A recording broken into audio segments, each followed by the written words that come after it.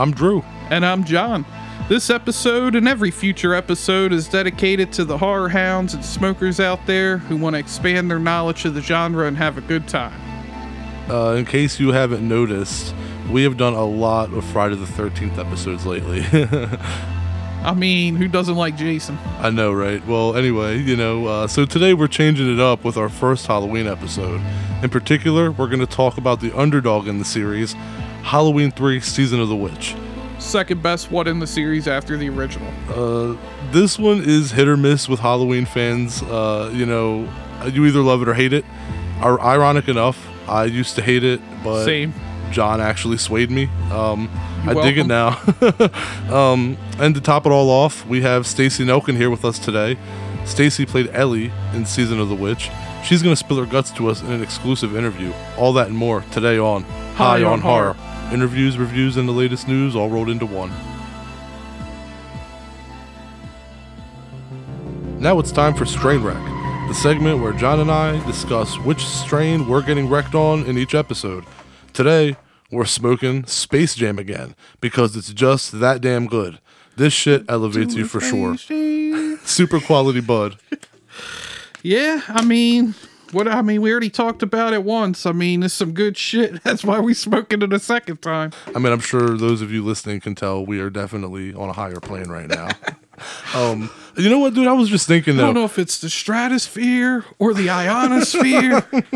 Look, I was thinking, though, right? I was just looking at that bag, and I'm like, man, I'm just so glad to, not have to be annoyed by street weed anymore. Like you remember, the days of everyone trying to say that everything was fucking Sour Diesel or Headband? Everybody you bought weed from it was either Sour Diesel or Headband, and that shit was not Sour Diesel or Headband. It was Headband sometimes, but I feel like I always got the same effect off of Headband when I got it. Who knows if that really was Headband? It could have been some other strain that wasn't Headband. Either way, I like that one. And what about Blue Dream and Blue Cheese though? Those are other ones that were just constantly like, oh, you want some Blue Dream? Girl Scout cookies. Yeah, this does not taste like the same Girl Scout cookies that I smoked 2 weeks ago. And everything was cheeses. I feel like. Yeah, it was absolutely. Shit never tasted like cheese though. But this Space Jam bag, I don't remember if I said it the first time. I'm pretty fucking high, but why do we only have Roadrunner? That's the only character on this bag. He's the VIP, bro. What? I don't. We think they're gonna put LeBron James on the bag of bud? Is that what you're expecting? Him dunking a nug? That'd be amazing. Could you imagine him dunking a nug on the bag? The Jersey 33 had different athletes on it. They had jerseys for Canseco. I think there was one for my main man Larry Bird. Exactly. So give a bag to my man Roadrunner. But Space Jam. When you think of Space Jam, Bugs Bunny. How many characters do you name before you get to Bugs Bunny? When Space Jam, I'm thinking LeBron, Michael Jordan, Bugs Bunny, Lola Bunny, Marvin the Martian. I'm all about that Marvin the Martian. Porky the Pig, the whole cast of the Monstars, the NBA legends they took the powers from, Don Cheadle. I don't even what the hell is his name? Have you seen the new one? No, I've not watched it. Nope. I will say it's weird having Don Cheadle as a bad guy. It's just weird. Well, no, I don't know, man. The bag's nice. It's nice and purple. You got Roadrunner. I think let the man have his bag. It works. It's nice, but again, I don't know. And only Roadrunner. Obviously they weren't worried about copyright. They put Roadrunner on there. So, I can't get a Bugs Bunny, leaning against the, hoop around the ball or the ring around the ball. It could be like the Sub-Zero Gushers line and the Mortal Kombat line. You never know. Maybe they got a Bugs Bunny strain lined up. Maybe that's why. Maybe he's got his own bag coming. Well, if they got one, I'll take it for free. Yeah, me too, but that ain't happening. Like a screener, we get an advance copy. Yeah, we get to review the weed. That'd be amazing. Speaking of being really high, though, I remember the first time that I got high, man. Not high, but the first time that I got, really high. And that was when I had Trainwreck for the first time. And, you know me, man. I usually smoke all throughout the day. I remember them Trainwrecks back when you were, 2 houses ago. I remember the train wreck. Yeah, and when I first had that shit, man, I had it with my morning coffee at 8 a.m, and I didn't smoke again until 2 p.m. That shit fucked me up, and it lingered. That was the first strain that I had that really was whoa. What about you? What's the first strain that sent you sailing? I was gonna, before I get into that, I want to touch on coffee and weed. Man, I can't do that. Like, because I when I drink coffee, I end up having a big cup. And then, when I smoke a lot. Man, like 45 minutes later, I feel like a meth addict or something. Not that there's anything wrong, you people out there doing meth, but I'm just saying, like, I feel like way too wired, way too jittery. I was going to say the first time I smoked was back in high school. I remember I did this kid's work assignment. He was like, yo, if you do this for me, as long as I get a D, I'll give you some weed. I literally copied it from ESPN.com and left the images in this paper, and she gave him a D-, so I got weed out of it. And then I had like one of these little single hitter bowls, like it was so tiny. I remember those. And my dumb ass is sitting there holding the metal part. I spark it and I go, oh shit, because it starts burning my hand. But oh man, I feel like except for a few occasions, like I've always had pretty good weed. The people I knew that were smoking when I first started smoking, they always had like good shit. And but yeah, a strain that I could distinctly remember though is that fucking train wreck when you started getting that. Mm-hmm. That's what I just mentioned. Yeah, so yeah, that's your memory shit, too. Then that's like the first specific strain, but I remember like. I've told you when I got street weed, they'd be like, oh, it's this.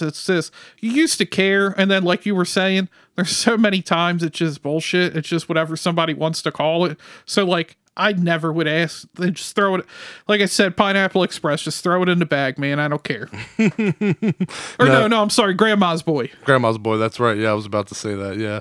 But yeah, I mean, Trainwreck, man, that shit was good. And, yeah, and since then it's just been, I mean, it's not chasing the dragon per se, and I think that's the thing about marijuana that's awesome is that like unlike other drugs, there is such the thing as chasing the dragon and conquering the dragon because there's so many different strains of weed that you can be like, oh man, I got so baked. But there's I can now name you several times that I've been higher than Trainwreck, and I'm sure you can as well. So that's the thing. It's not like where you're just like oh.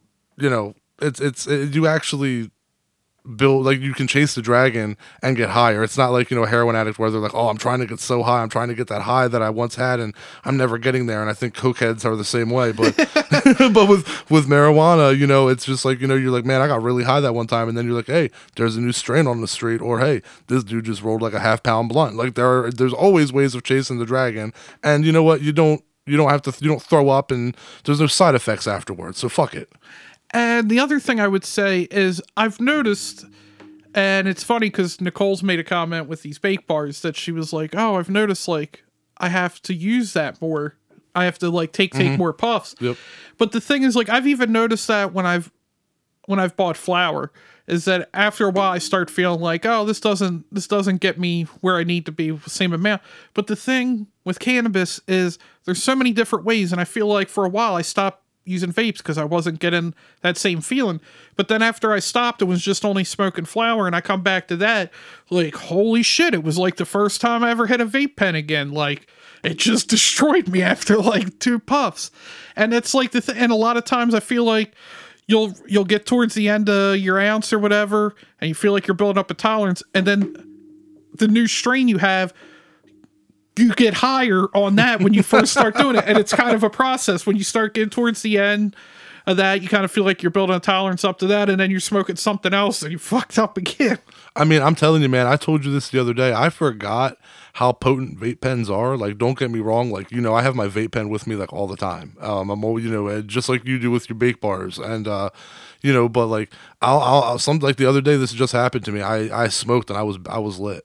And, I was like, you know what, I took 2 pulls off my vape pen. I was like, let me just take 2 pulls off my vape pen.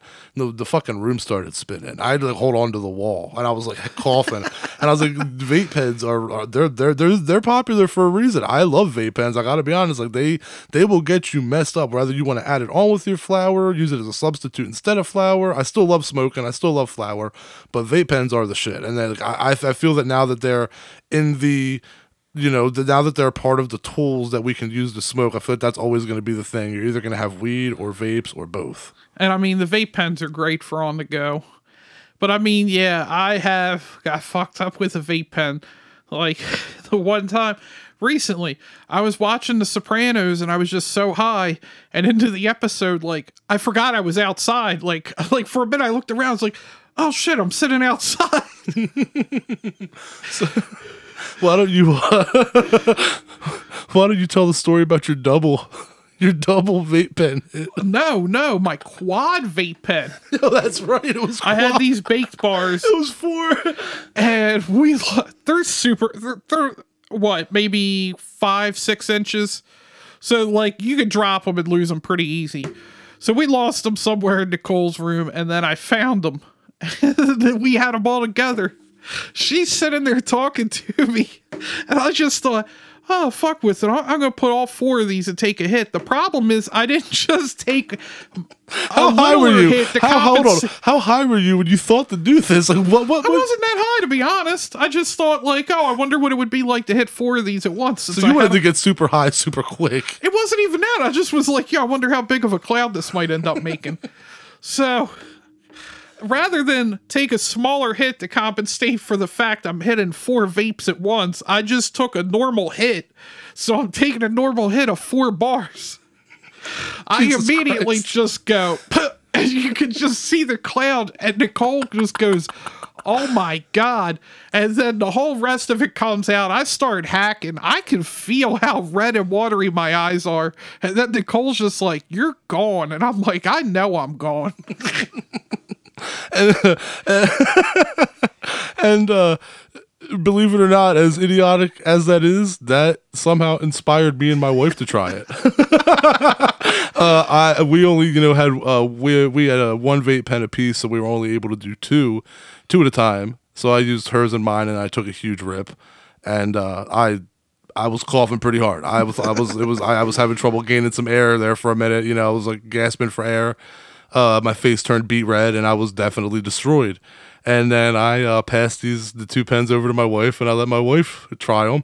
And she's going to absolutely kill me when she hears this on the episode, but I'm going to tell this story. I'm going to do it. It's legendary.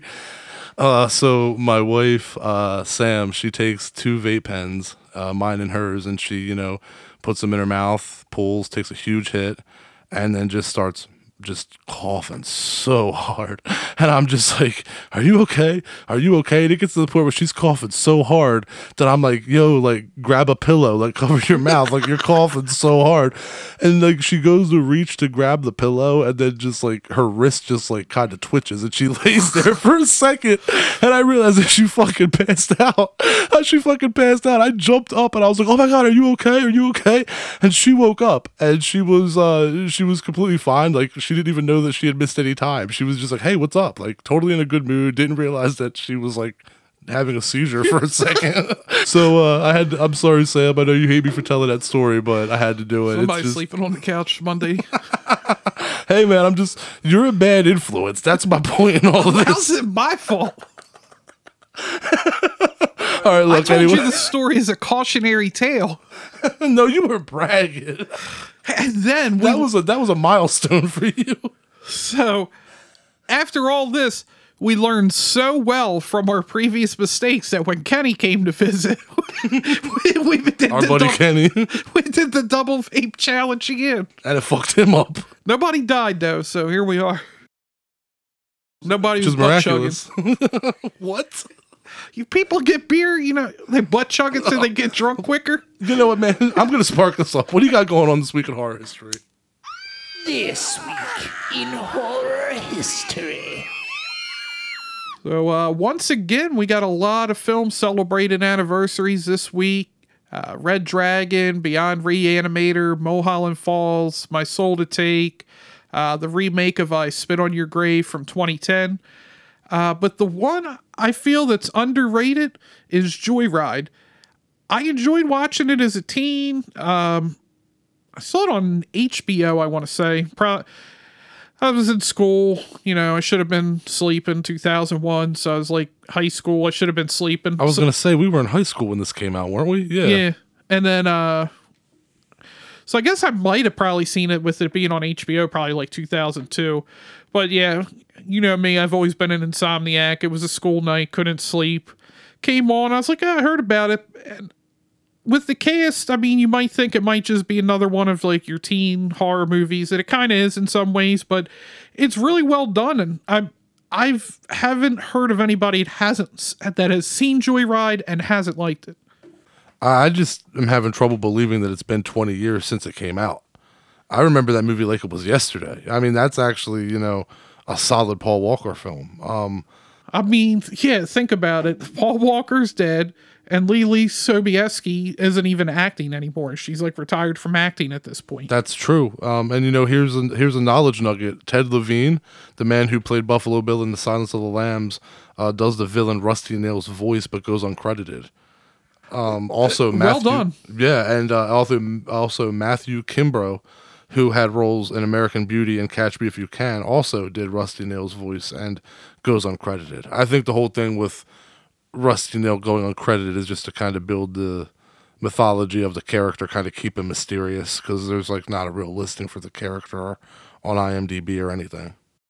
And looking into this to refresh for it here this week, Walton Goggins was in the movie. His scene was deleted, but he was in it. I feel like he's a very underrated actor. I agree. I loved him on The Shield. I even liked him in Sons of Anarchy. He was good in Rob Zombie's House of a Thousand Corpses. Also, the Royal Gemstones, the television show with him. John Goodman's in it. I don't know why. Adam Devine. And why can I... Is it Danny McBride? Thank you. I don't know why. I could picture Danny McBride, and his name just went blank. Everybody keeps telling me I need to watch that show. That's how I know that he's on it. Everybody. I don't know what's going on. As far as I know, they were signed on to do multiple seasons, but COVID happened, so I don't know. But the first season was entertaining, and again, just like Joyride, anybody I know that I had watch it doesn't find it hilarious. It's well done. Yeah, I remember I didn't see Joyride in theaters. I remember that was a Blockbuster rental, and I think my sister had a crush on Paul Walker at the time, and I remember watching it. I'm sure most girls around our age and a little bit older did at that time. Yeah, and so I watched it with my mom and sister, and we really liked it. But yeah, so to think back on that, it's been a while since I've seen it. I do own it, but I have. It's one of those ones where when you own a library of movies, there's a lot of movies you just don't get to that collect dust. And that's why it's hard sometimes to like, should I keep it? Because I never get to watch it. But then you're like, nah, because one day is going to come where I'm going to want to watch it. And I think that day just came. That happened with me. I bought it on Vudu because, you know me, I just buy all my shit on Vudu, and basically I just go for whatever's on sale and buy a bunch of it. Hell yeah. And Joyride popped up on Vudu, and I was like, I gotta buy it. It's $5. And then every time I keep passing, I'm like, I'd never watch it though. And the same thing happened. One night I was like, I ain't seen Joyride in like 4 or 5 years. I should watch this. It's a satisfying watch. But by the way though, you said the I Spit on Your Grave remake celebrates its anniversary this year, and that is another one that is hard to fucking believe that it has been 11 years since that remake. Damn, dude. I mean, where the hell does time go? I don't know, because for me that was one I never got around to watch it. So, oh man, that is just an amazing remake, man. That's top tier. Like that's a top tier remake with The Thing and The Fly and The Blob and The Hills Have Eyes and Maniac. It's better than the first, no question. I've been a fan of the original since I was in high school, but the remake makes things it made things so much worse and so much better at the same time. The revenge is goddamn amazing, but the harassment of Jennifer Hills wasn't just discomforting to watch, it was anger inducing. Like it pissed me off watching it, and that is obviously the type of reaction that they're going for when they make a movie like that. So great job. It's like the original though, where I can't stomach to watch it more than once every year or two. Every year or two I might watch it. It's just too heavy. It's a satisfying watch, but it's too heavy. So I'm definitely gonna have to get you to watch that at some point. Did that come out before or after The Last House on the Left remake? I can't remember, but I want to say that it was before, but that doesn't help me because I was going to see if maybe you thought the same as me, and I thought it came out after. I mean, I can. Are you talking about the original or the remake? The remake. The remake. I think the remake might have came out Yeah, I'm not entirely sure, but I know that it's Hold on. better. I'll just look it up. Real I'll tell you quick. that right now, though. The I Spit on Your Grave remake is 100% better than the Last House on the Left remake. I want to say it came out after, but Yeah, I'm pretty sure it came out after. yeah, because it was 2010 for the I Spit on Your Grave remake, and 2010. Okay, so yeah, the Last House on the Left remake came first because I want to say I think It that's came first, really? That's surprising. because I remember I watched the original Last House on the Left as we've discussed, and right after that I was like I heard that like I Spit on Your Grave was kind of in the same vein, kind of like along that revenge kind of movie. So I checked that out and I liked that, and then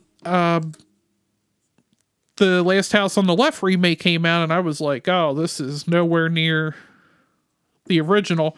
And then I remember they were like, well, I feel like it kind of makes sense now that it did come after, because then they announced the I Spit on Your Grave remake, and I was just like, well, I didn't like the Last House on the Left one, but so it sounds like I should have reversed it and watched that one and skipped the Last House on the Left one. Yeah, they pulled a switcheroo. Like what happened was, the original Last House on the Left is better than I Spit on Your Grave, in my opinion.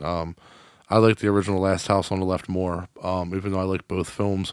But when it comes to the remakes, the remake of I Spit on Your Grave just absolutely chews up and spits out the remake of Last House on the Left. Last House on the Left is like, it's kind of more of the same with some things different that they push the boundaries on, but not much.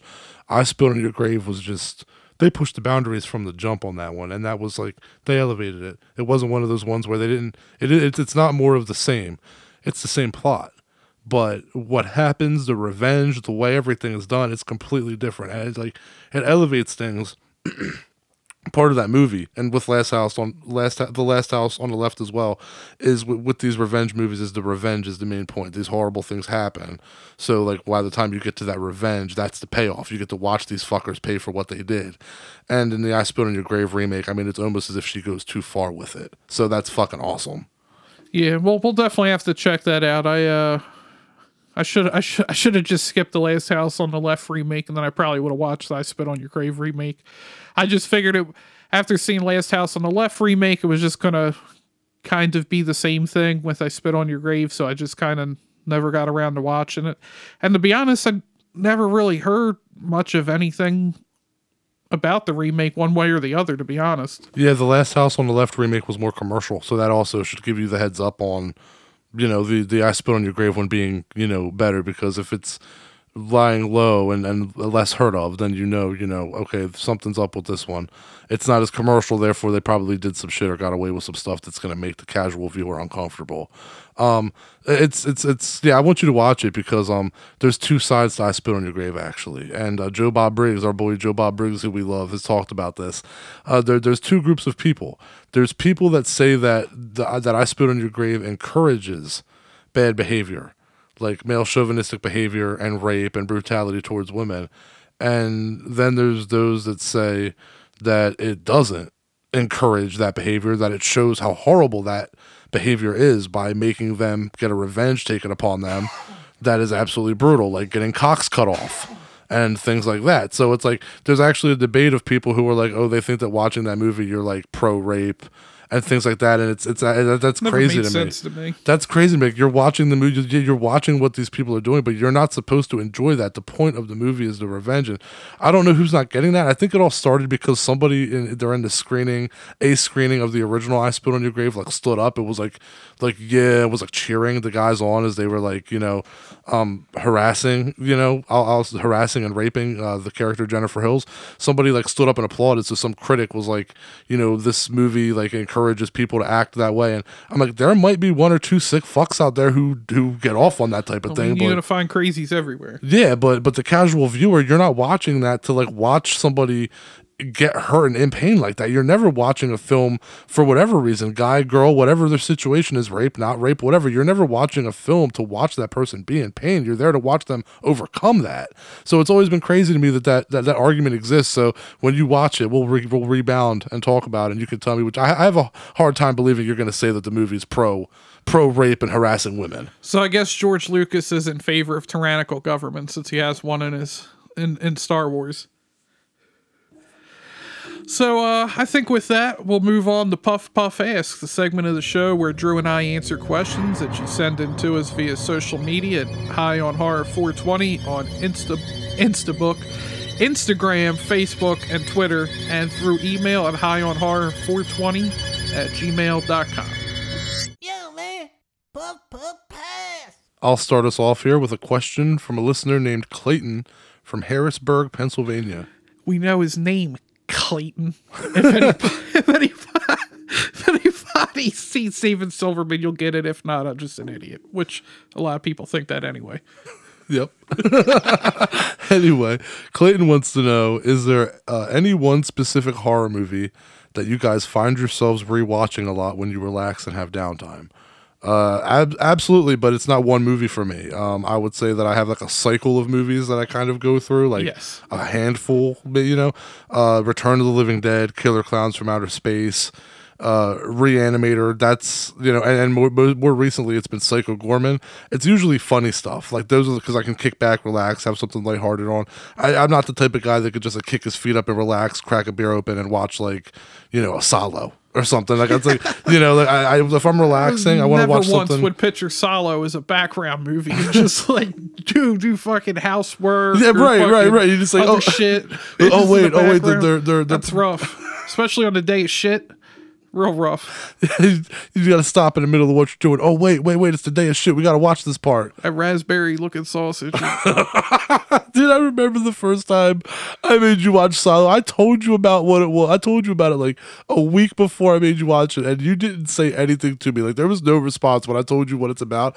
You just kind of stared at me. So I was like, I don't know if he's down to watch this or not. I mean, it was a lot to take in when you told me. But I'm telling you, them turds look like raspberry jam or something mixed with like Italian sausage. I remember you were telling everybody about it when you saw it. I remember you telling me everybody about it when you saw it, man. That shit was hilarious. So those are the ones, Return of the Living Dead, Killer Clowns from Outer Space, Psycho Gorman, Reanimator.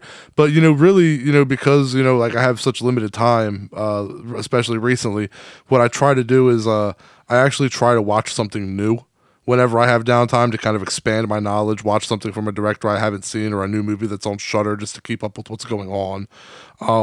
Even though I'm disappointed most of the time, honestly. For me, it's a lot of slashers, not surprisingly. Friday the 13th, Part 6. It hasn't been in the rotation lately. I feel like maybe I've got it out of my system getting to talk to everybody we've had on. And maybe some more from Part 6 as well, maybe coming up in the future. That one's, a lot of times I'll just play Halloween in the background. I've been playing Terrifier a lot in the background, even though that's more visually brutal than the other ones that I've named. It's still one that you can kind of relax to, though. Yeah. Because you've seen it so many times that you're like, if I've taken a little nap for 20 minutes, I wake up, I know what I missed. Yeah. Oh, okay. He pulled out the gun. All right. Saw him through a taint. Saw him through a taint. Child's Play 2. That and Friday the 13th, Part 6 through the years, I feel like have just been my background horror movies. Between how much me and you have watched, or you and I have watched Child's Play 2, and then how much you have watched it on your own, that's got to be record numbers. It's got to be up there. And then for a long time, one that I was watching a lot was The Lighthouse. Yeah, I love that movie.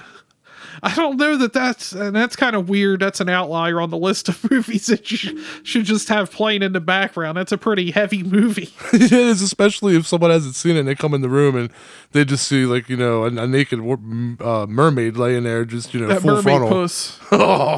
And then as to quote our producer Josh, Robert Pattinson just cranking hog out in the shed.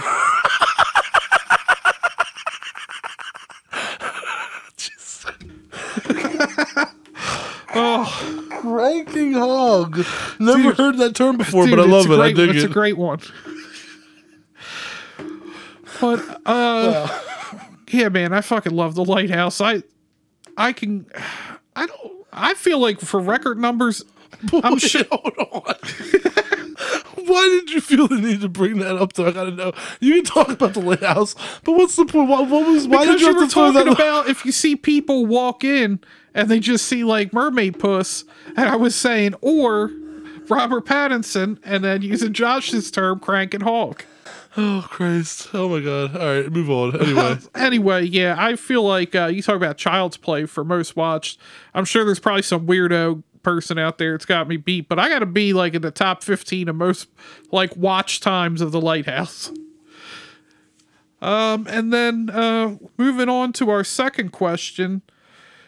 George from Falls Church, Virginia said, we talk a lot about horror movies here on PPA, but we don't really talk about weed too much. And he wanted to know, besides obviously watching horror movies, what do we like to do when we smoke? That one's easy for me. I like watching, still movies, but like right now, as I've mentioned a couple times, I've been watching through The Sopranos before the movie comes out. But I do like playing video games a lot. Usually play with our buddies Raz, Armani, and Kenny online. We the best club in FIFA, boys. Or play some NHL. But it's usually just watching other stuff or playing games. And I do end up watching a lot of trash TV, like some terrible reality shows like Wife Swap with Nicole that are just so terrible, but I can't stop watching them. you just find yourself staring at the screen laughing, and you're like 40 minutes in, and you're like, "Why didn't I turn this off?" That, and then like she'll put on Hoarders. Man, that show makes me like actually depressed to watch. But then I'm like, at least I'm not that bad of keeping shit. If anything, I'm a hoarder with all my fucking movies. I'm gonna need a second house with all this bullshit. I guess you gotta tell Sam to move out. You need room for the movies.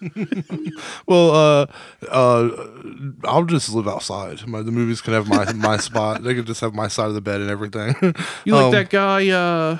I think it was like a True Life back in the day where he bought all them fucking mannequins. Oh yeah, And he had to buy a fucking second apartment. that's like some maniac shit. I'm surprised he's not scalping people and hammering their scalps to it. So that's a weirdo right Willie there. Zaza from The Godfather. I can't imagine telling a chick, telling a woman like, hey, yo, like, come over to my place. I own a bunch of man. It's just weird. That's just a weird, I don't know. I feel that most ladies that come over and see that are pretty sure they're going to die that night. Yeah, I would think that that's like let me send a picture of this person to my friend so they know who I'm with right now. I mean, like somebody brings me over, I'd be like, all right, bro. Oh shit, I got to call. Oh man, I got to go. Well, to answer the question though, what I find myself doing when I'm just getting baked is I love to read. I'm always reading. I usually, yeah, I own it too. I love reading. Reading puts my mind and heart at peace sometimes, especially with PTSD. Like, it helps me. It's a good distraction, getting lost, especially when you're reading a good book. Finding a good book is key. If I don't find a good book, rather, like, my mind's just going to race when I'm reading. And I'm sure that happens to a lot of people. They'll read and their mind will race. That doesn't necessarily mean that you can't read. That just means you haven't found the right book. And especially, I got to audiobook it. Well, I mean, either way, but yeah, when I get baked, I like to read a lot, and I also like to watch extras on like new movies I bought, because that's another escape for me. I love spending time just learning about movies, so I like to just like those are the times that I kind of cherish the most, and then of course watching like reruns of old shows like The Shield or that '70s show with my wife. Those are pretty much the things that I like to do when I'm just having downtime and getting baked. Yeah, I mean, I'm not much of a video game player like John, but I did, however, just buy the new UFC game, or the newest UFC game, even though I haven't had time to practice yet. So I'm going to try to really put some time in over the next 2 weeks so I can fuck my boy John up over here. Nate all day, dog. Man, we used to have some fucking brawls back in the day, so let's do it. I mean, it's all went downhill since UFC 1 for of the EA ones. But the whole thing is, it's not even at the end there. It became more about just getting baked and just laughing at the fights and the glitches. So I mean, a lot of times when we would get knocked out, we used to get mad. Towards the end, we would crack up and just be like, I don't even know how that happened. I still never got to settle that rubber match of Kenny with Miles Fury Jury against my boy Michael the Maverick Chiesa. We'll set that up in the future. Yeah, but But yeah, so I mean, I'm not against video games, so I'm going to try to break that more in because I have taken a break from them. But yeah, I mean, that's what I like to do when I'm smoking. I mean, and just just read and watch extras. Another thing I like to do, and I'm sure a lot of people do the same thing, is just I'll get stuck on a Wikipedia like rabbit hole. I'll search for something on Wikipedia. Next thing I know, I'm at 8 links later. The one I always say is I wanted to look up something like what Wikipedia had to say about Jesus. I just want to see what it said. Yeah, I was super baked. 2 hours later, I'm reading about adoption in the Roman Empire and learning about how the adoption system worked. And I was like, what the fuck am I doing right now? See, you say I'm a nerd, but at least I have my time allocated. I'm doing shit I want to do on my time. You're just waking up mid shit, just realizing, oh, what am I doing? Why am I reading this? See, I mean, I have a plan. It got deep.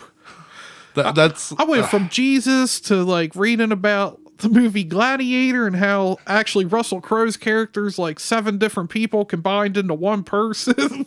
Then I'm reading about why somebody said his name was written incorrectly, and I'm like, how the hell would they know that? And they're like, I'm clicking, reading about the naming system.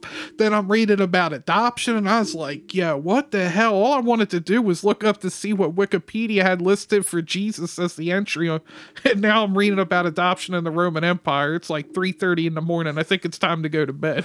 You don't go to bed till later than that. I know, quit but playing. I try. But no, what happens to me is I don't get caught up in reading stuff like that. But like, I'll watch a movie and I'll be like, yo, I know that dude from somewhere, and I'll look him up on IMDb, and then I'll look at the movies that they've been in, and I'll click on it, and then when I'm looking at that movie, I'll see somebody who was in that movie that I'm like, oh, I remember them too, or I remember this movie. Next thing I know, like 20 minutes later, I'll be caught up in. Like, oh, why am I reading about this movie? This is like 8 movies ago from what I was supposed, but here I am talking about, you, and I actually do the same thing. Again, it's just movies with me. I'm just a nerd. I think a lot of our listeners, it's not always not saying it's the same subject, but you go to search something on Wikipedia and then you just end up spending hours on Wikipedia, just and you're like, how did I get this far from what I was looking for? Exactly. And, with that, I think that we're ready to move on. So don't forget to write in your questions to us on Instagram and Facebook and Twitter at highonhorror420 or email us at highonhorror420@gmail.com. The mail's been bumping lately. We really appreciate hearing from you all. Eventually, we'll get into a part where we do more than 2 letters a week, but right now that's kind of our system. But thank you all for writing. We're definitely sometimes it's hard to filter through these letters, man. It really is, like, well, not letters, but emails and messages on Facebook and stuff. It's like reading them, it's like some of them are pretty good, some of them are let's just say, just if your letter hasn't been read yet, don't think that it's been left behind. There may be a point when, like, there might be a message that was sent to us 3 months ago that you'll hear 3 months from now. You never know. So the good ones get kept. So please keep writing us. We love hearing from you. And now it's time to get into our review/discussion of this week's film, Halloween 3: Season of the Witch.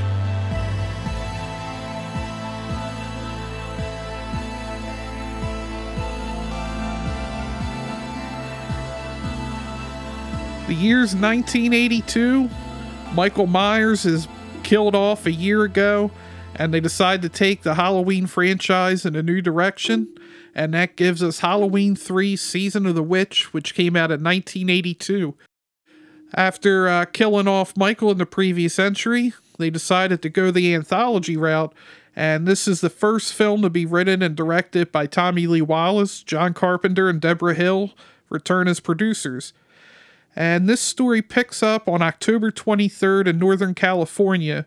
Shop owner Harry Gimbridge is chased along a barren road by mysterious men in suits, and then he's almost killed by one man who's crushed to death but remains silent as he dies.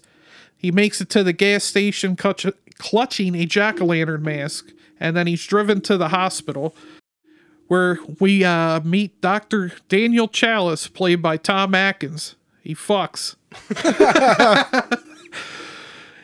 And he's an alcoholic doctor who has a poor relationship with his ex-wife and 2 children.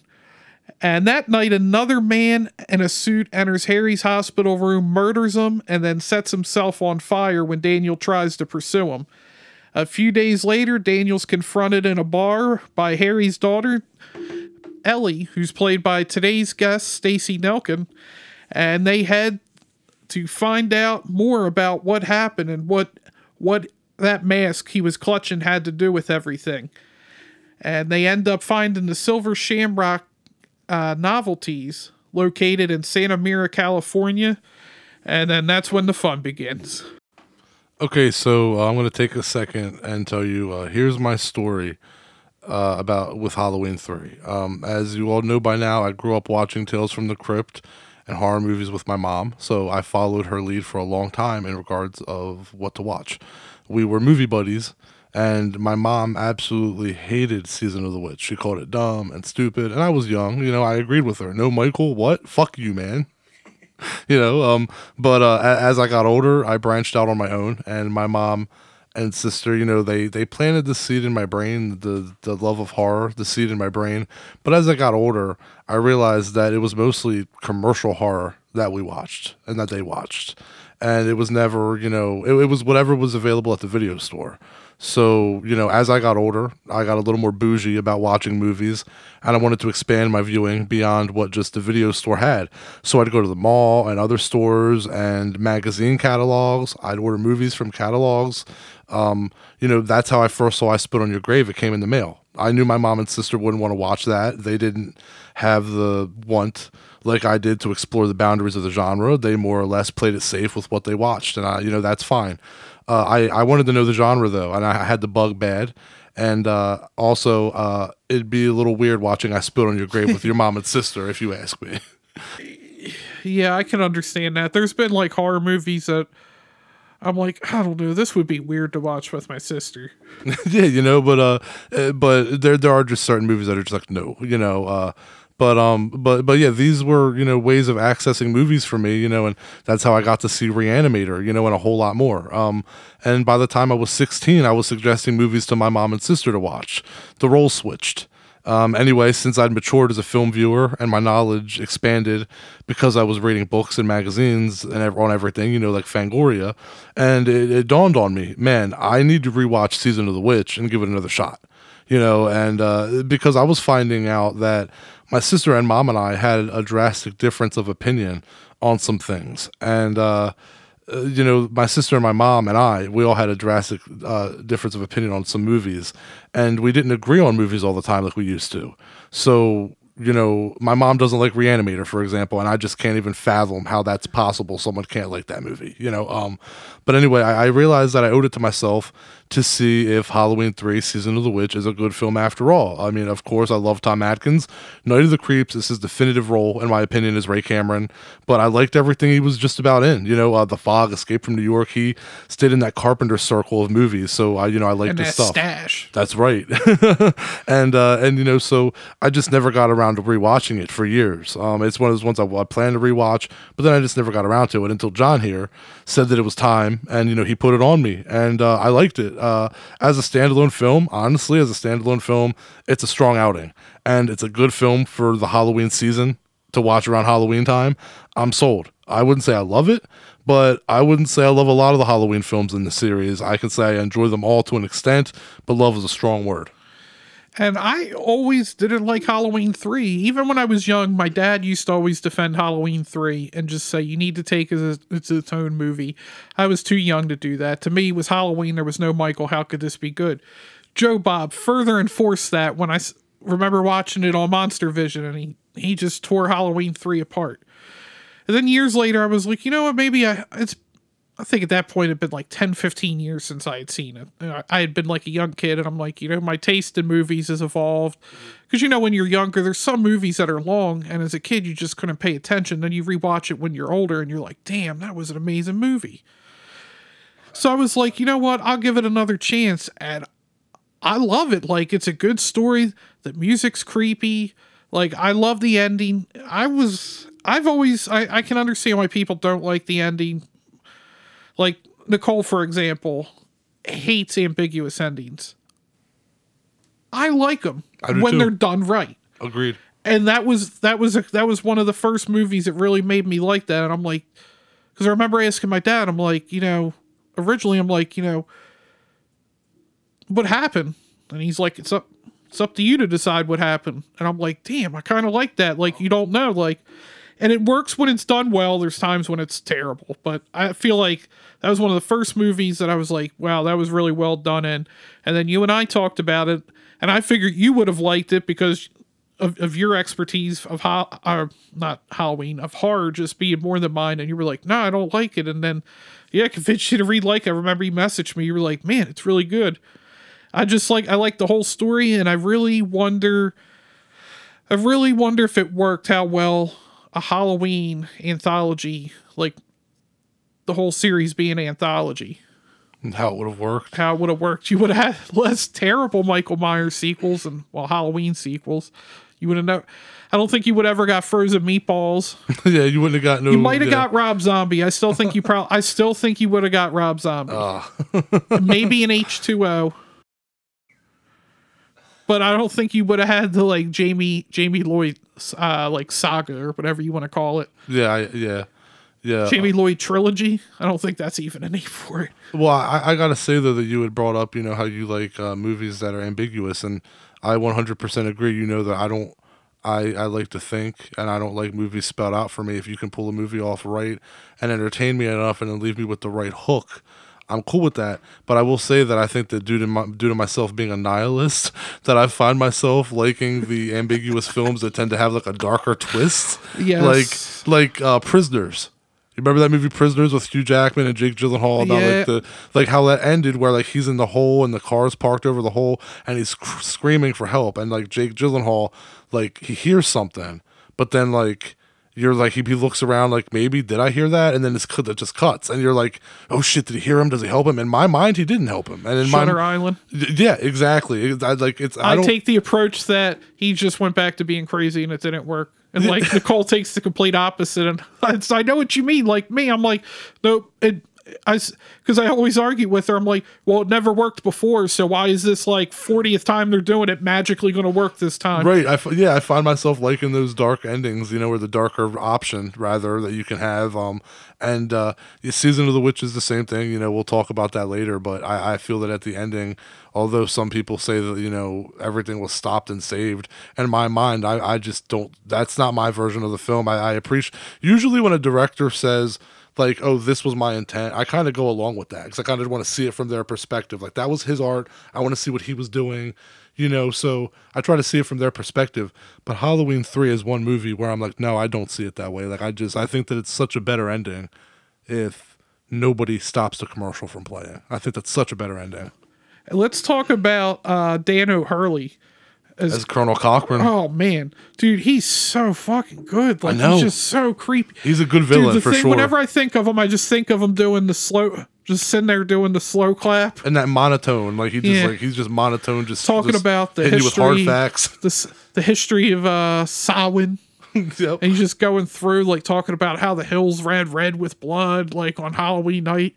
I'm like, damn, like, it's pretty good shit. Yeah, I want to have him read a story to my son, a bedtime story to my son. Well, he's dead, so I don't think he'll be doing that. Well, back in the... You know what I mean. Back in the day. He's not on Cameo, dog. I wish that he would have done audiobooks. He should have done audiobooks with his voice. There you go, that you could play for kids. Of course, Dan O'Hurley's passed, but what about our the best assassin in the film, our boy with the best name in the world, Dick Warlock. Dick Warlock is in the movie, man. Michael Myers from Halloween 2. That is my Chipotle name. They don't always... There's been worse ones I've made Chipotle put on there, and they've played along with it. But sometimes they don't put Dick Warlock on there. I don't think they believe it's my real name. I feel like with Dick Warlock, though, the motherfucking is almost like a guaranteed middle name. It's just at that point now. Dick motherfucking Warlock? It just can't. It's Dick motherfucking Warlock at this point, man. Like that. What a legendary name. And that dude's he's been in a bunch of stuff. He's a legend in the business, man. And also cameo in Halloween 3 from Jamie Lee Curtis, the PA announcer in the town. Yep, that's right. And also the clips from Halloween 1 on the television. Correct, yeah. And you had mentioned that Tommy Lee Wallace had, wrote and directed this. and he actually did the 1990 It TV miniseries starring Tim Curry. So, Tommy Lee Wallace is definitely talented. We should have seen a lot more from him. I wish we'd gotten a lot more from him. Was that his next film after this where he directed? I believe it was. I'm me not see. entirely sure. No. Wow. He did Aloha Summer and Fright Night Part 2. Oh, that's right. Yes, he did Fright Night Part 2. Yes, I forgot about that. That's right. And then also, he did the sequel to Vampires. What is it with him? Just like John Carpenter did something, and John's like, I'm done with this. Tommy's like, yeah, I'll come in and do something with it. Hey, man, you know what? I don't blame him. A quick payday. Let's do it. I totally. And I mean, I like Tommy Lee Wallace. I don't mean to sound like I'm dragging the guy. What about Nancy Keys? She's in the film as Linda Chalice. Yeah, the disgruntled, separated. I don't think they're divorced. I don't think they're divorced yet, or they might be, but they're definitely not together. That's for sure. There's the best girl animosity. from Halloween, Annie, best girl. I would agree with that, definitely. I probably thankfully I did not say that to PJ Souls. Way better. Yeah, PJ Soul, she was awesome. Yo, and the mask. I was going to say that, and also, can't believe it took us this long to get to them. Right, the masks, absolutely, they're awesome. The costumes are just awesome, and now that they're just iconic. When you see their silhouettes on the poster, gotta love it. And the song, of course, there's the song that just gets stuck in your head every goddamn time you hear it. Every time you hear that, every time you watch that movie, they play that song so many times in that movie that it's impossible. If it was once or twice or three times, but it is I almost feel like I would have to go back and count, because maybe it just seems like it's more than it is, but I feel like that song's on loop through the whole movie. My mom, I don't know, at least since I've been alive, I do not remember her ever watching Halloween 3. I don't know if she watched it before I was born, but my mom knows the Silver Shamrock song, and she's never seen the movie. It's just that iconic. It's funny because it's iconic, yet it's an underdog. It's the underdog of the series, so that goes to show you that although people didn't like it or haven't seen it, that enough of it got around that people even caught on to the song. And Carpenter did the music for this as well. You can tell. If you're for the uninitiated, you should. I mean, the uninitiated wouldn't know that, but anybody in their right mind who goes into that. I don't know. I feel like if you've seen Halloween, just seen Halloween and watch Halloween 3, you probably think the same guy did the music. You should know. You should know. I gotta say, is that Carpenter's second best work? After Halloween, is that the what, best Halloween 3? You think Halloween 3 is his?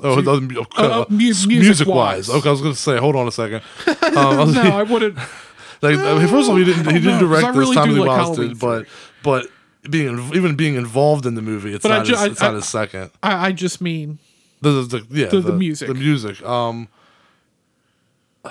Just that when it's filling in the lines in the beginning. All right, you know what? A lot of people will probably disagree with me. That's really, God damn, you're making me try to think. I know. I think I'm gonna say Prince of Darkness. I think Prince of Darkness is my second, because that score is really fucking creepy.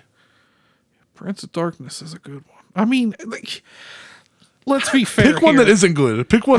Try that. I was going to say, to be fair, I don't know that there's necessarily a wrong choice here for Carpenter. Correct. Says second, but I mean, top 3, because I'm like, damn, that's good. Then I think Escape from New York. Yep. Assault from Precinct 13, bro. Assault from Precinct 13. I know. After the first time we saw that together for the first time. You got it on Blu-ray, and that shit was stuck in our head. I fucking made it my ringtone. I remember I saw you a couple days later, and I randomly was just like, bam, bam, bam, bam, bam. And you were like, dude, I was doing that too. Dude, it's catchy. Carpenter, you can say what you will about some of the films he's directed, but I don't think there's... Maybe towards the latter end of his career, but if you're coming at him towards the beginning, middle of his career, you're tripping. But I'm saying maybe towards the end, director-wise, but music-wise, I can't think of anything bad he's done. I mean, yeah, even I mean, I was gonna say the Halloween 2018 soundtrack kicked ass. And I mean, the funny thing is, before his involvement, you tell me in the 2018 Halloween we're going to change the theme, we're going to make little alterations to it. I'm going to be mad. And then John Carpenter releases that, and I'm like, damn, that's good. Especially, I think you and I both said, like, the at the Iron Gate, Wrought Iron Gate, that one was real well. Well, I'm trying to remember what it was they ran across. There was a video that they had put out. I can't remember. I think it was like a violin string on a guitar a bow on a guitar. Yeah, it made that. Well, that's what I was gonna say. Was the thing about Carpenter's music that I like, and I think that a lot of people like, is that Carpenter was a rocker, obviously, and like there's always even in things like The Fog, where it's more like piano tones. There's always this like undertone of like rock or metal, like in that new Halloween film, like when like the bathroom scene. You remember, like, before he puts his mask on, when that chord's like screeching, and it's like there is absolutely like a rock like feel to that. You're like, this isn't rock, this is rap, this isn't hip hop. Like, this is definitely like a high shrill horror like rock soundtrack. Do you get what I'm saying? Yeah. Like, even in the Mouth of Madness, that opening song. Tell me that ain't a rock jam. Dude, I can't tell you how many times on Spotify I've just been driving around with John Carpenter's theme, just that album just playing on repeat. Oh yeah, the themes one? Yeah, the themes one, and I just have it on shuffle. I was like, I wonder how many people are like, this guy's out here in mid-July playing the Halloween theme? Like, yeah, it's funny because I was just They Live. I mean, they're all good. Yeah, I was just actually I still listen to CDs. I'm old school, and I was putting in the Bullet for My Valentine CD in my car the other day, and it's like, it holds like 6 discs, 1 through 5 are full, and I was checking them, and disc 1 in the disc 1 slot was the Halloween 2018 soundtrack. I thought I lost it, so I was like, awesome. That's awesome. Yeah. So yeah. Yes, I mean, I'm good if you are. I mean, I feel like we kind of got away from Halloween 3 here. Yeah, we did get away from Halloween 3. Let's backtrack it a little bit. Yeah, let's rein that back. We just talked about John Carpenter for probably a good 7-8 minutes. I mean, you can't bring up the Halloween series without talking about John Carpenter. But I mean, let's just put it this way, though. Part of the reason that Halloween 3, that I do like it and that you like it, and I think other people have grown to like it, is because even though Michael isn't in it, you still definitely feel John Carpenter's presence behind that film. It still almost feels it feels more like a John Carpenter film than Halloween 2 did. Yeah. I mean, well, I guess John wasn't really involved till towards the end of Halloween 2. And I mean, but he still reshot some scenes and stuff, and and it's not the same. And I imagine him and Tommy Lee Wallace were much closer, so I'm sure Carpenter had some influence in that movie. A lot of helping hands and advice and it shit, wasn't I'm the sure. same as Rick Rosenthal with part 2, just some guy wasn't a part of the original coming in to direct the second one. Correct. Yeah, he was part of the team, tight knit. He knew how it worked. He knew how it went down. But, not to go back to John Carpenter once again, but we talked about it, the idea was to make it an anthology series. Do you think if that would have kept going that route, do you think John would have kept involvement in it through all the years, like in the different entries? I mean, Carpenter tells you himself, he'll say it himself, he's a capitalist. So, I mean, I ain't got no problem with that. I feel that he's probably he would probably stay on like how he is in the new Halloween films. I feel that he would have been involved at least doing soundtracks or something. And it probably would have been one of those things where every now and again, if a story came up that was good enough, he'd probably come back to the series. I don't feel like he'd be like directing all of them, but I could see him coming back and directing an original story like 4 movies later or something, kind of bouncing back. Like, he was the type of dude that if the story was there and the money was there, he was there. So that's kind of how I see it. Yeah, I mean, it would have been nice. I feel like it would have saved us from some bad Halloween movies. I mean, that's facts. But I mean, there's still, I'm sure at some point in this anthology series would have had some not so good entries. That's what I was gonna say. We're giving it doesn't ruin Michael. That's true. And I mean, had there been a series of movies after Halloween 3 that continued not having Michael in them. I feel that Michael coming back for like H2O or something like that would have just been so much more epic. But I feel that them going back to what worked just ended up leading to oversaturation and ultimately like people losing sight of what the movies were about. After when Michael comes back after Halloween 3 here, when we do see Michael again in Halloween 4 later, right? Yeah, when we see him again, he's an ox. He's not a normal guy anymore. With he's shoulder pads. Yeah, he's a buff, tall, broad man, and he got blonde, like bleach blonde hair at times. Because they wanted brown. Michael to compete with Jason. But Jason was always big, so that was the thing. Was Mustafa Akkad was like he has to be big, he has to like compete with Jason. See, that was his problem though. Michael got too yoked, and then Buster Rhymes was able to move with fluidity and just hit him with them round spinning roundhouses, and Michael was too. He's too buff. He fatigued early. We don't need to talk about Halloween Resurrection. We can just skip Halloween Resurrection altogether.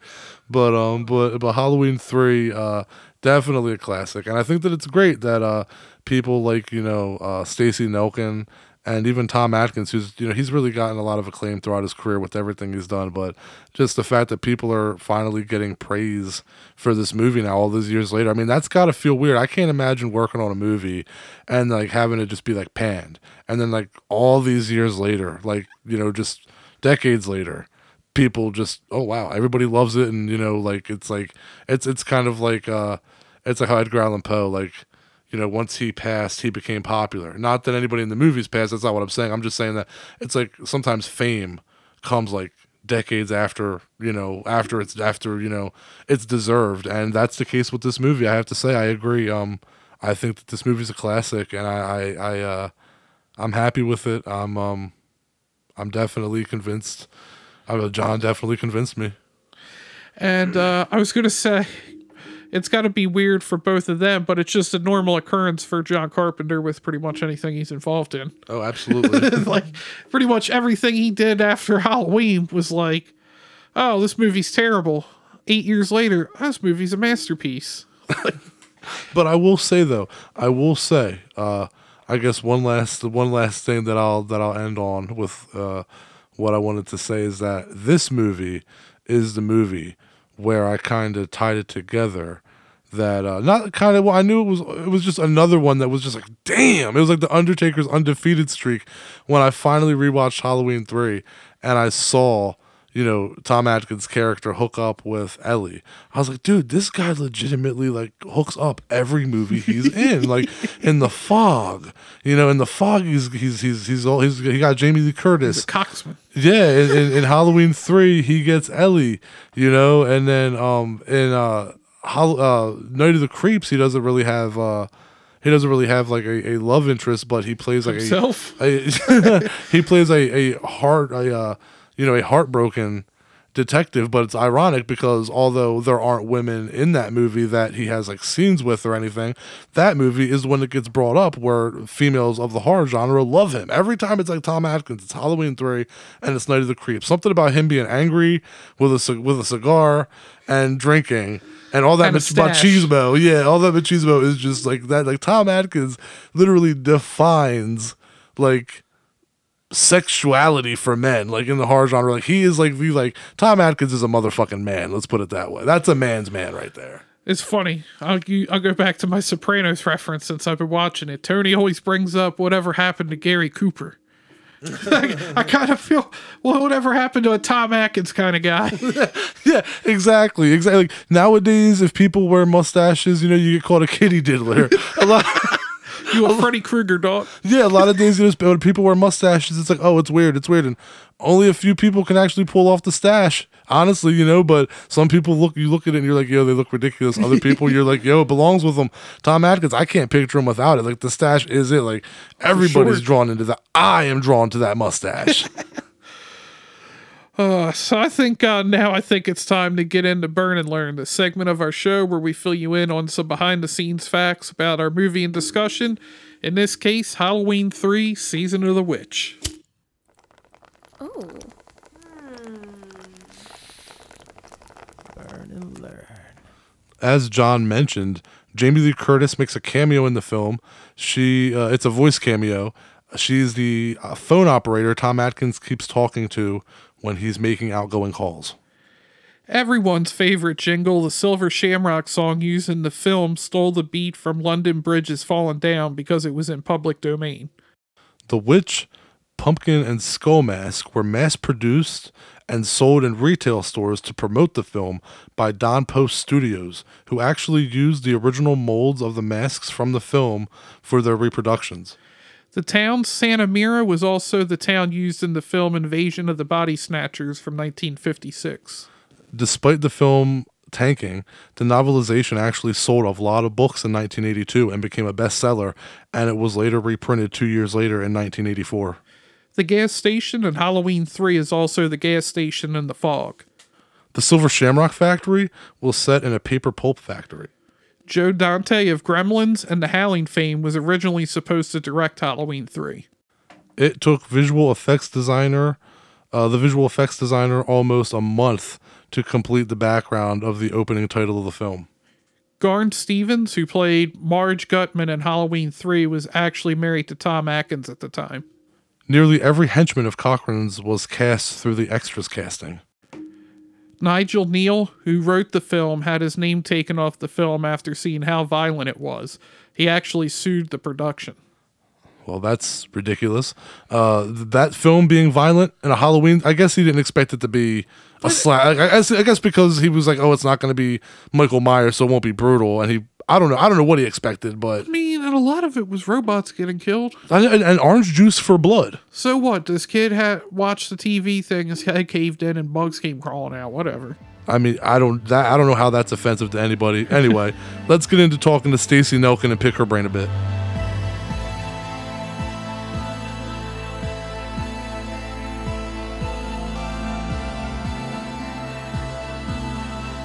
Our guest today has nearly 50 roles under her belt in the industry, and to you listeners, you all know her as Ellie from Halloween 3: Season of the Witch. Welcome, Stacey Nelkin. Thank you for being on High on Horror. Thanks so much for having me. How are you? I'm great. Thank you for taking the time. We know you're busy. Thank you so much. My pleasure. Okay, so first off, I wanted to. I watched an interview with you on Ice Creams, and I want to jump right into this. You had said that you were traumatized by The Exorcist for a month after you watched it. That movie messed me up as well. Could you share like your experience with that? How that went down? Well, you saw the movie, so you know as well as I do. It's just very scary. The head turning, the voices coming out of her. It was all way more than I could handle at the time. So, yeah.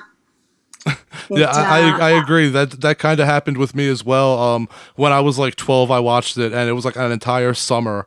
I was sleeping with the lights on. I was so scared that there was shadows of tree branches on my parents' wall at night from like the moon hitting the tree in the front yard, and I was seeing Reagan's face like in the shadows. I was so scared of everything because of that movie. Right, and when I saw that you were scared, I had to ask you what your experience with that was, because you're our third guest now that has been messed up by that movie. Yeah, it was just more than I could handle at that age. Yeah, it's a really good movie, and I think because it was sort of based in some reality, and the actors were amazing in it. So, it wasn't like a lot of the horror films are today that are really not very realistic. So that one just seemed much more plausible. And then all the scary shit was going on with her head turning around and her spitting pea soup out and, all that. So, yeah. Anyway. Yeah, I agree. Yeah, like I said, that movie messed me up. I grew up in a Christian household, and that was part of the reason it messed me up so much. But let's jump into your career real quick. I just wanted to ask you, was there an actress that you looked up to or idoled that made you want to be an actress? Oh, wow. There's so many. I was in love with Natalie Wood, Elizabeth Taylor, those were Audrey Hepburn. Those were the big ones. And I came this close. I met Natalie Wood. Well, I didn't meet her. We saw each other and said hello on. She was shooting the last film she was doing with Christopher Walken. Was it on the Universal lot? It was on one of the lots, Warner Brothers. One of those lots. I was coming from an audition, and she was walking with her makeup artist. And she was wearing flippers. She had just come out of some water scene or something. And she, pointed, and she was like, she's so cute. And I could see her saying that to the makeup artist guy. And I said, oh my God, I love you.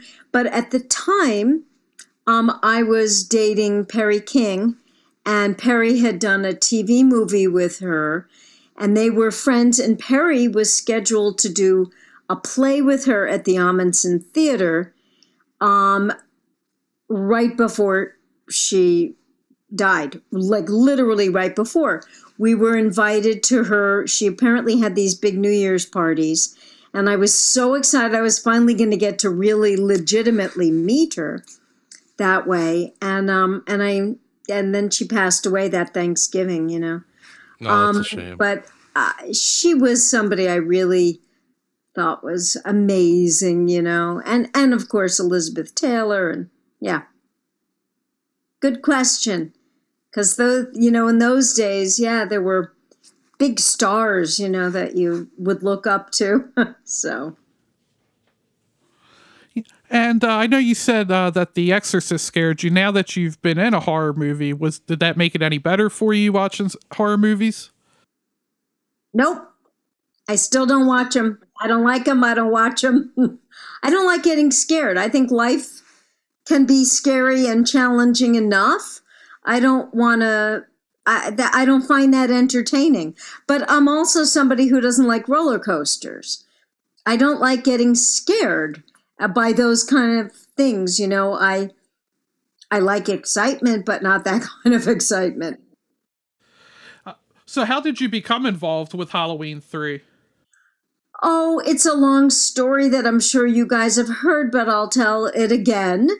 I'm going to bring up Perry King again, because I was dating Perry, who had just left his wife, and he was living with a makeup artist who was the makeup artist for the last convertible that Perry and I met on.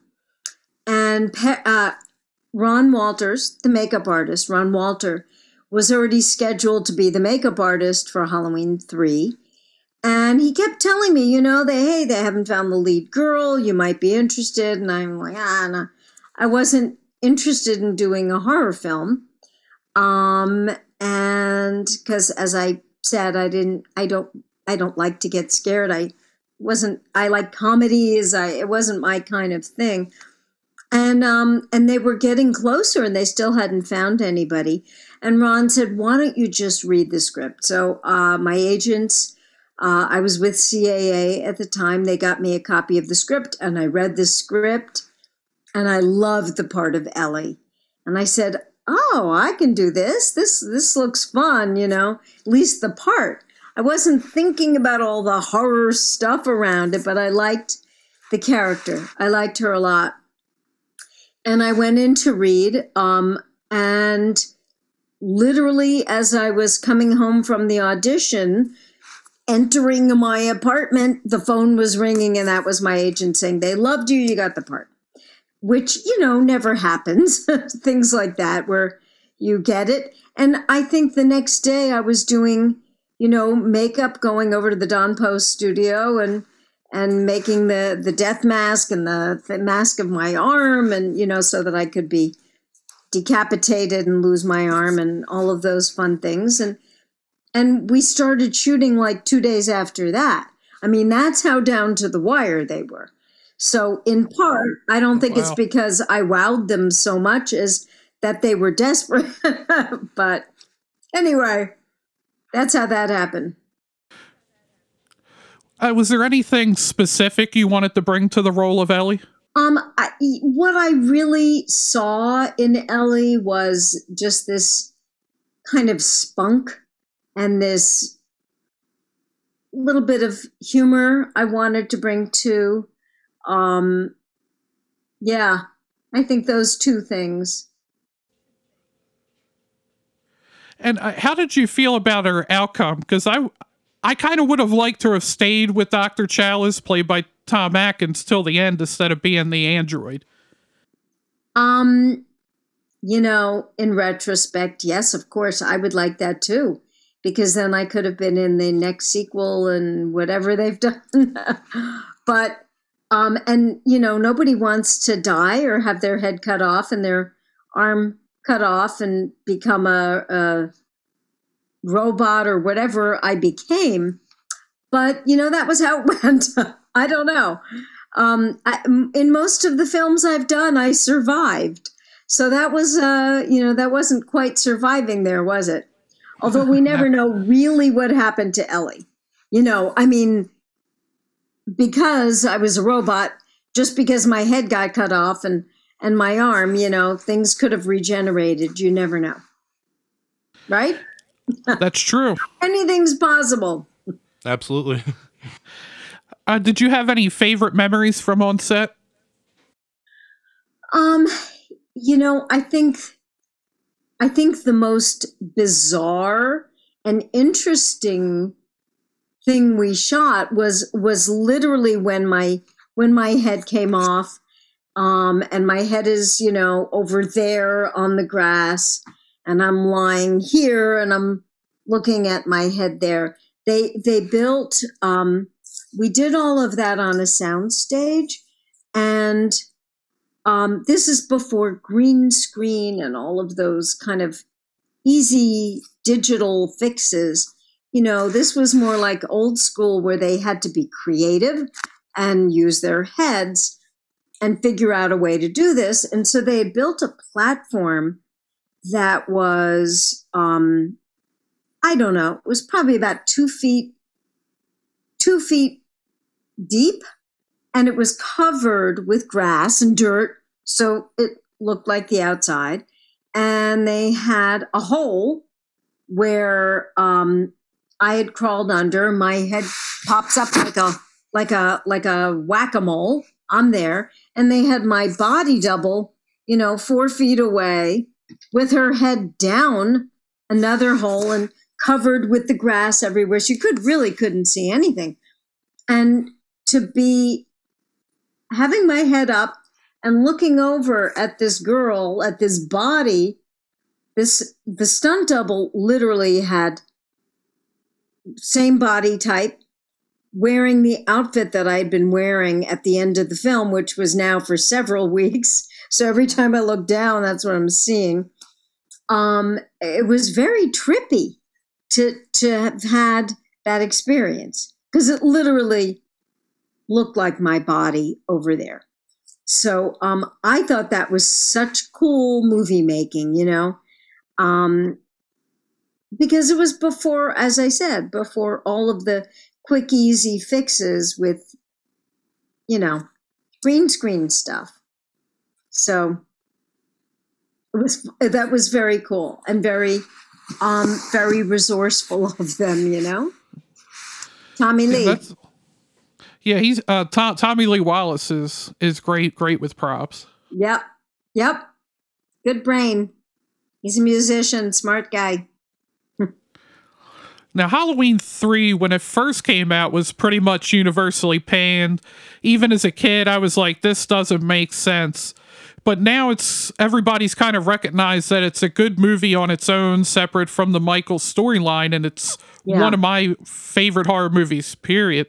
How has that been, seeing the perception of the movie change over the years? Oh, it's been amazing. I mean, it was one of those films that I really enjoyed making. And like you said, it came and it went, from the movie theaters within days, if not hours. I mean, it was before you blinked, it was gone from the theaters, which was not surprising because, there were all these other big blockbuster kind of movies. And so I just thought nothing of it. It wasn't a movie I ever particularly talked about or thought about. And then about 20 years ago, I found, all these fans started building more and more and more and more. It's an extraordinary, amazing kind of thing. I mean, you guys were probably not even born when it came out, right? I mean, right? So it's just found this incredible following. It's mind blowing because it's something, as I said, that was completely put away in my head. I mean, nobody thought anything. That was like done. Okay, next. Yeah, so I've done a bunch of things that nothing came from it. And this was probably the last movie that I would have thought of all the films I'd done and things I'd done that would have found some kind of following like this. And I love surprises like that. It's kind of cool. Absolutely, that's awesome. I wanted to ask you, did Tom Atkins ever give you any advice on set about acting or the business? Oh, no, not really. I mean, I had been acting probably as long as he had at that point because I started as a teenager. He probably actually started young too. Not really. I mean, I certainly at that point was working a lot and wasn't, I didn't know who Tom was. Tom is an extraordinary actor, but, it wasn't like I was, it wasn't like I was working with, I don't know, Robert Redford or Paul Newman, where you go, oh my God, tell me, what was that? But Tom was an incredibly generous actor and still is to this day, when we do these conventions together. He's so gracious and such a gentleman. And he's really, he really is talented. When I watch the movie again, and I've seen it more times than I ever thought I would in this lifetime, he's amazing in it. He's so good. He's so good. And I love to see him at these conventions because he's got, lines down the block. And young guys like your age are just so excited to meet him because he's done all these things and he's such a hero to them. He's the man. We love him. What? He's the man. We love him. Yeah, exactly. And he was kind of like the anti-hero hero, Absolutely. In most of the characters he's played. And he's like that in real life. He's kind of self-deprecating and just kind of, and he's just a great guy. He really is. He is a class act. He's a very nice guy. Yes, John right? and I have met him. He's very cool. So let me ask you this. Does the Silver Shamrock song ever get stuck in your head when you watch the film? Oh, how could it not? I mean, that's the idea. It's like eating a potato chip. You can't fucking stop. And it just doesn't stop. It just gets in that groove there, right? And it just, you're off to the races with that. It's going to be hours before you get that out of your head.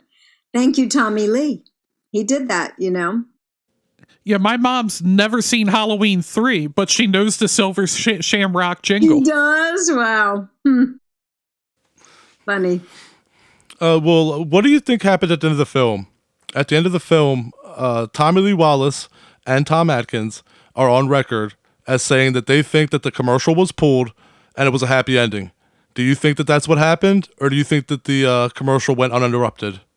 Oh, wow. That's a really good question. Thank you. It's something you get paid the big bucks for those questions, huh? I never really thought of that, except it's so dark at the end that I think it just keeps going. I don't think the commercial gets pulled at all. And especially with Tom screaming, stop it, and the music getting louder and louder and No, I think it's the beginning of the end of destruction. I think that's it. We're done. And the kids That's are great done. that you say that. That's great that you say that, because that's what me and John think too. Like, watching the Yeah. film, we were kind of surprised that Tom Atkins and Tommy Lee Wallace said that it ended happily to them, because I'm thinking that did not. I don't see how that goes happily to me. Like, that ended very dark, as you said. They said it ended happily? Yeah, they said their interpretation is that the commercial gets interrupted and that it's like a happy ending. And I never wow. saw it that way watching it. I never saw it that way either. I did not know they said that. I need to have a discussion with these gentlemen, because I'm missing something then, or we're all missing something, or they're missing something. I don't know. Yeah, I would have to agree. I've always thought that the commercial just kept going. Yeah. And then it's very dark and unrelenting, and nothing good's coming from it. Yeah. And we just wanted to thank you for being on today. Halloween 3 is one of our favorite horror movies, and it's a pleasure just to talk to you. Oh, thanks for having me on. And I love that it's one of your favorite horror films. That's awesome. Thank you for taking the time. I love that. Thanks for guys like you that keep it going, honestly, you know? Thank you, and take care. You guys too. It was great talking to you. Be well. Take care. Thanks for having me on. Good night. Thank you. Bye. Bye.